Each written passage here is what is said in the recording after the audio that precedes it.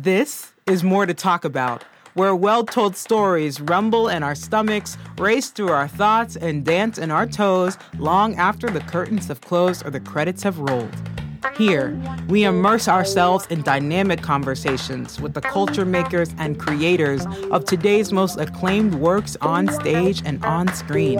I'm your host, Andrea Ambam, and there is so much more to talk about. So let's get to it. Hello, friends. It's Andrea Ambam, and this is More to Talk About. Today, we're going to continue our deep dive into Flex, a new play written by Candace Jones that is the heartfelt and adrenaline-packed coming-of-age journey following 5 high school ballers in 1998 Arkansas. Flex has no help from special effects, magic, or CGI. The actors on stage are dribbling, passing, and shooting the basketball for real. So much so that the playwright had to write multiple scenarios into the script, depending on whether the actors on stage swish or miss. When I first decided to write the play, I decided this is a play that, that is made by a Black woman and it is for Black people. But I do know that so many Black women artists have poured into this play to keep the Blackness very true. From the first Black woman Olympic gold medalist, Alice Coachman, to emerging stars like Angel Reese, the athleticism displayed in Flex makes way for a necessary discussion about the unique experiences of Black women athletes. And I found the perfect woman to talk to.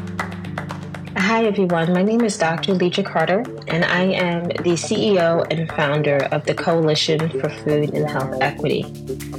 Dr. Leeja Carter is a Fulbright scholar, feminist changemaker, and expert on inclusive and equity-focused practice in sport, health, and wellness. Dr. Carter has presented internationally and published peer-reviewed publications, book chapters, and popular articles on feminist sports psychology, Black feminist politics, social justice, feminist leadership, gendered racism in sport, inclusion, and diversity.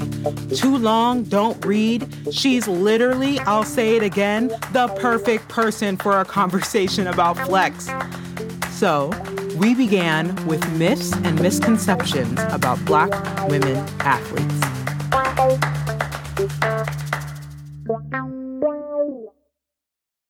I also want to talk about the confidence that we saw on stage today. The confidence from, right? It's both the actual actresses and the characters that Candace wrote really showcase what it means to be someone who knows you're freaking good at something.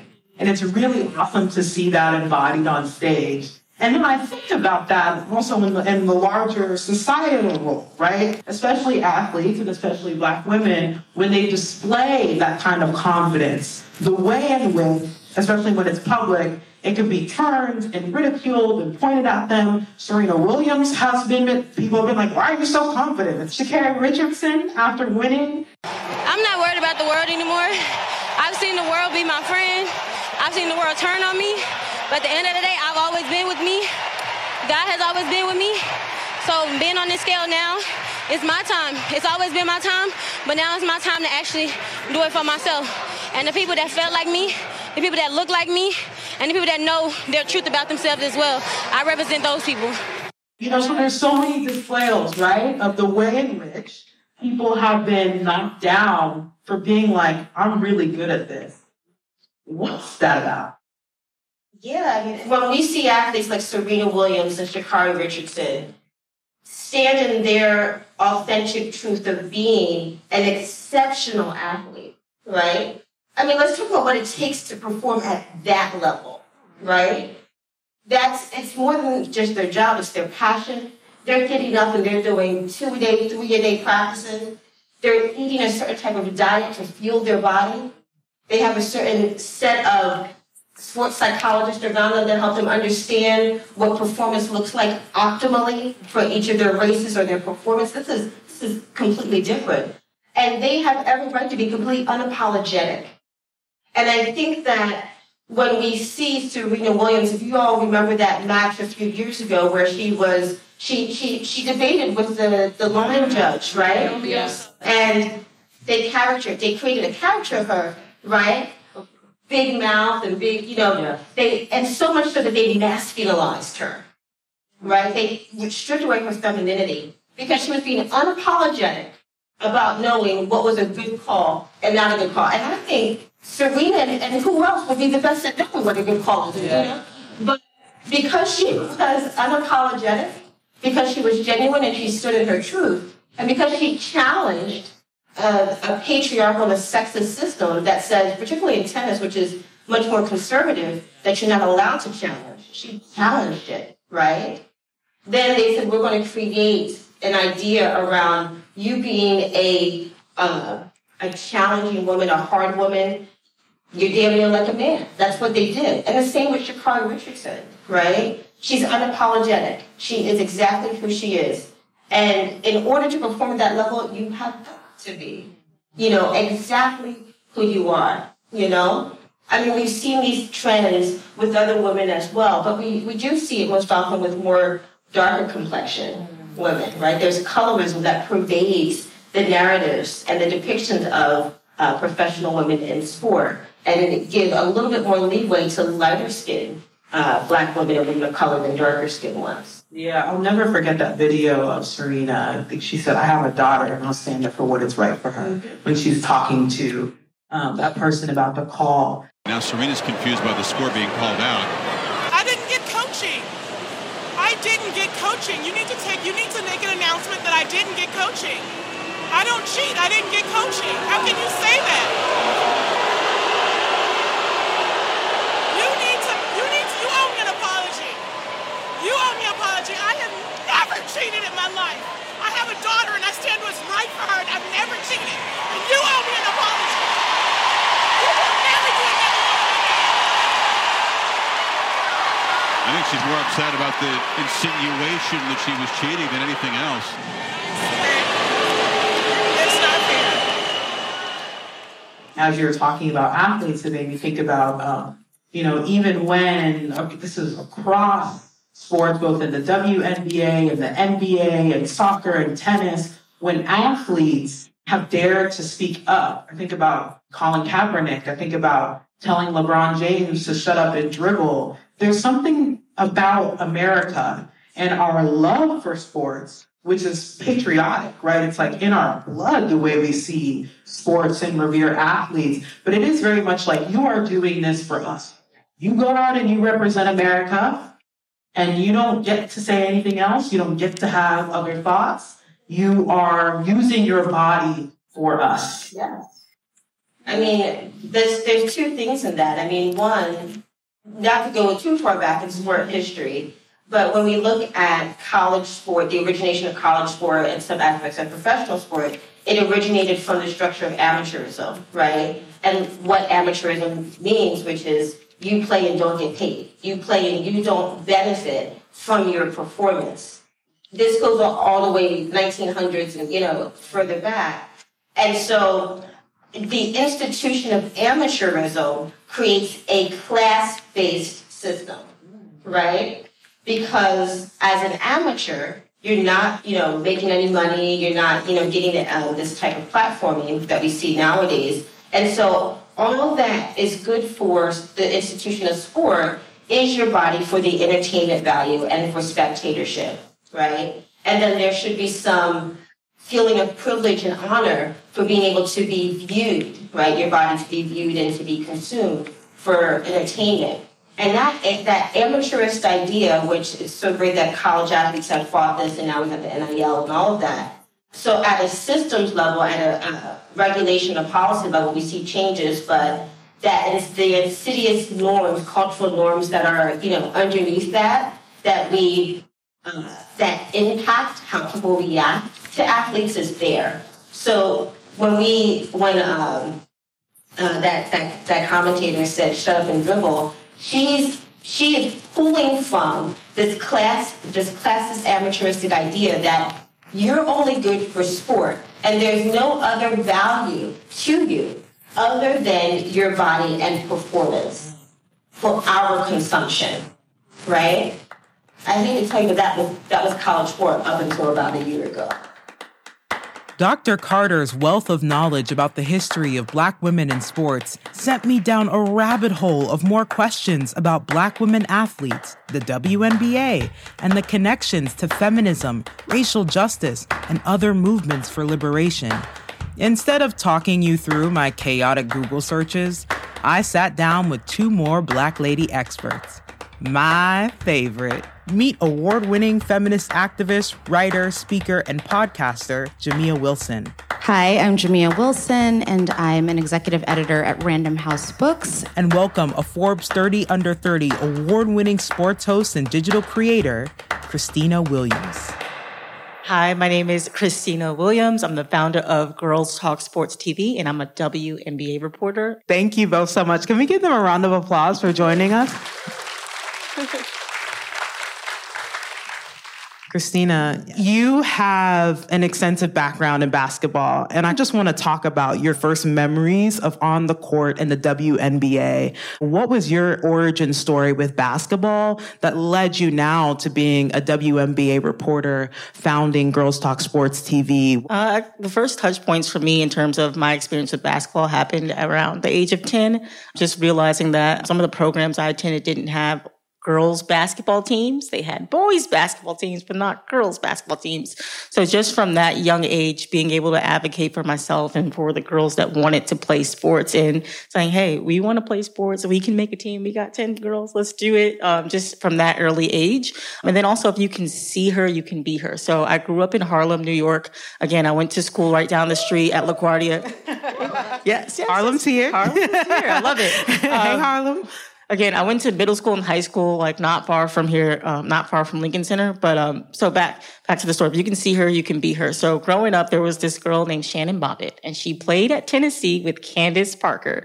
And she was from the neighborhood, and you would hear all these stories about Shannon beating all the neighborhood kids, girls, guys, grown men, everything. And so just being able to see her in the neighborhood and how far basketball took her in terms of being recruited by Pat Summitt, then being drafted by the Los Angeles Sparks, just seeing someone where I was from, being able to reach those heights because of basketball inspired me.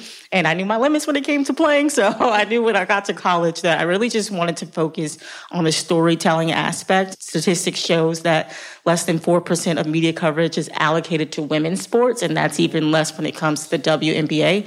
And then there's a racial disparity when it comes to coverage of white athletes versus Black athletes and this whole thing. And so for me, I'm someone who doesn't necessarily like to sit on the sidelines when it comes to my life. I want to get in the game of life and be that solution, be the change that I want to see. So I founded Girls Talk Sports TV in 2018 as a way to kind of combat that statistic and just covering the WNBA and sharing the daily news and updates 24/7. I'm a millennial, so I grew up in the digital age in that weird space of where I knew some of the technology and stuff from the 90s, I guess, but also very familiar with new technology and new ways to cover the game.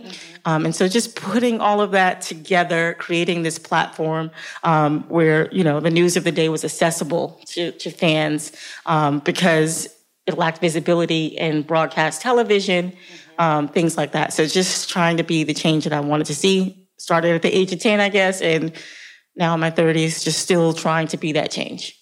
Yeah, you really are that change, and it's been incredible, I think, over the last couple of years, and it's taken decades and decades of work to see how it's grown, right? How the audience has grown, how support from the NBA and other sports organization and Men Allies has grown, and really given the different players and different teams an opportunity to say, hey, we're here, we're playing hard, we're playing well, come watch us, come support us, come fund us. And when I was reading about the WNBA, I wasn't you know, when statistics, you're like, that's not shocking, but it is shocking, right? When you just see the number, 80% of the WNBA is African-American. And I felt like I was, like, again, not shocked, but shocked, where I was like, wow, yeah, but that's very high. It's a high number. And the WNBA has also been a huge part in leading activism. The athletes have stood up, they've protested, they've been quick to speak. And that to me was so reflective of what we see Black women doing in social justice movements, just period. And Jamia, I know you talk a lot about this, so I just want to hear your thoughts about that statistic, 80% of the league being African-American, and the way we know the WNBA has shown up with cultural activism, and then where you've seen that as well, Khristina, in reporting. I am originally from the South, and I come from a basketball-loving family. My late grandmother was a high school basketball player for Allen White High School in Tennessee, and they went as far as high school nationals and got to meet Eleanor Roosevelt, but they didn't get their medals until the 90s, and the living remaining team members were able to pick those up. My grandmother did get to have that experience in her life, and she went on to Tuskegee, where she was on the basketball team and also taught Tuskegee Airmen how to swim. So I take a lot of interest in watching how women in sports are taking the lead, because that is one of the industries where you can also see women in executive leadership making the systems possible and the channels possible to be building these pipelines of change makers who are amazing ballers, amazing players, but they also become amazing philanthropists and movement leaders and activists and cultural visionaries. I am so excited about the kinds of college activism you see from people who are aspiring to become a part of the WNBA. For example, I wrote a children's book titled Young, Gifted, and Black, and it has a sequel book after that where it's a compendium of biographies about Black people around the world who've done excellent things. And one year, and I could have died because my grandmother and I were Pat Summitt super fans, and I did get to go to see the WNBA the year that it started, where the Lady Vols featured my book, and for every day of the Black History Month, they read a different biography to children online about Black history, white players and Black players. And thank you. It really made my life. There was some sort of feeling I thought, Grandma, I don't know how you did this, but I'm loving it. But also that feeling of, they are playing and they are giving so much of their heart on the court, which is why I cried throughout this whole thing. So good. And they also recognize the position that they are in to change society and to mobilize, and in the movement to take a knee, to see the sacrifices people made, to see the stakes that people were aware that some hold more than others because of the many intersections of their lives, were really outstanding, which is why I felt the need to become very active in the movement to get Brittany Griner home.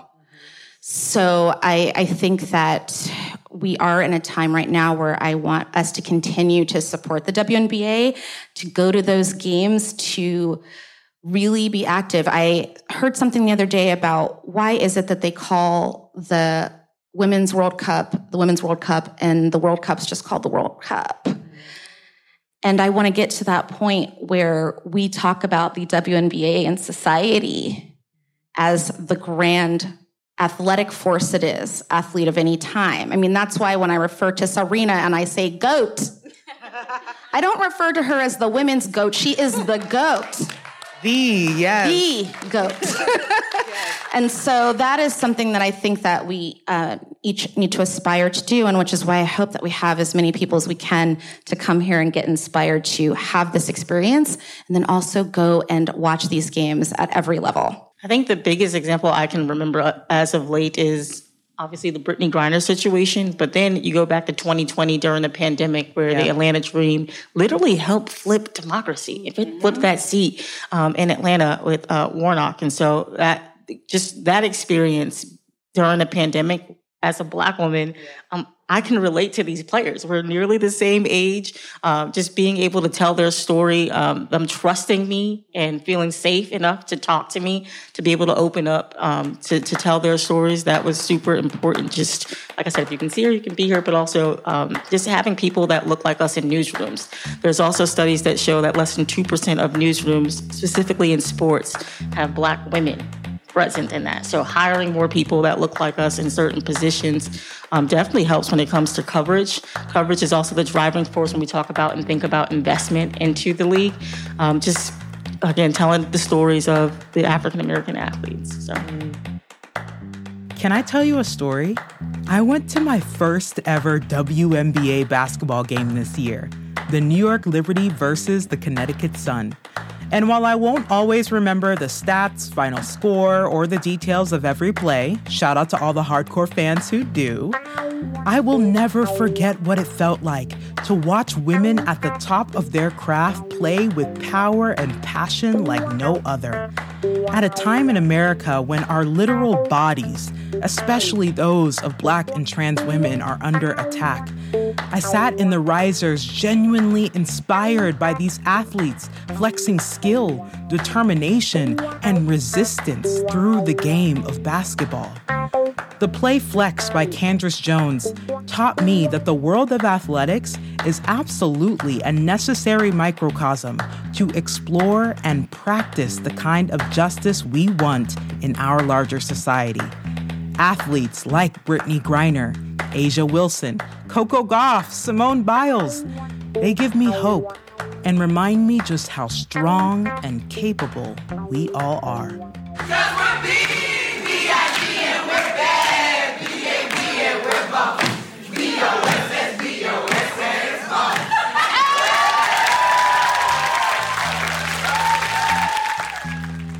Talk to you next time. Thank you so much for listening to this episode of More to Talk About. Talk more by visiting our curated digital hub, where you'll find more to read, more to watch, and more to listen to, so you can feed those ongoing curiosities. That's www.moretotalkabout.com, or you can click on the link in the episode description. I'm your host, Andrea Ambam, and this podcast is produced by me and edited by Anton Doty.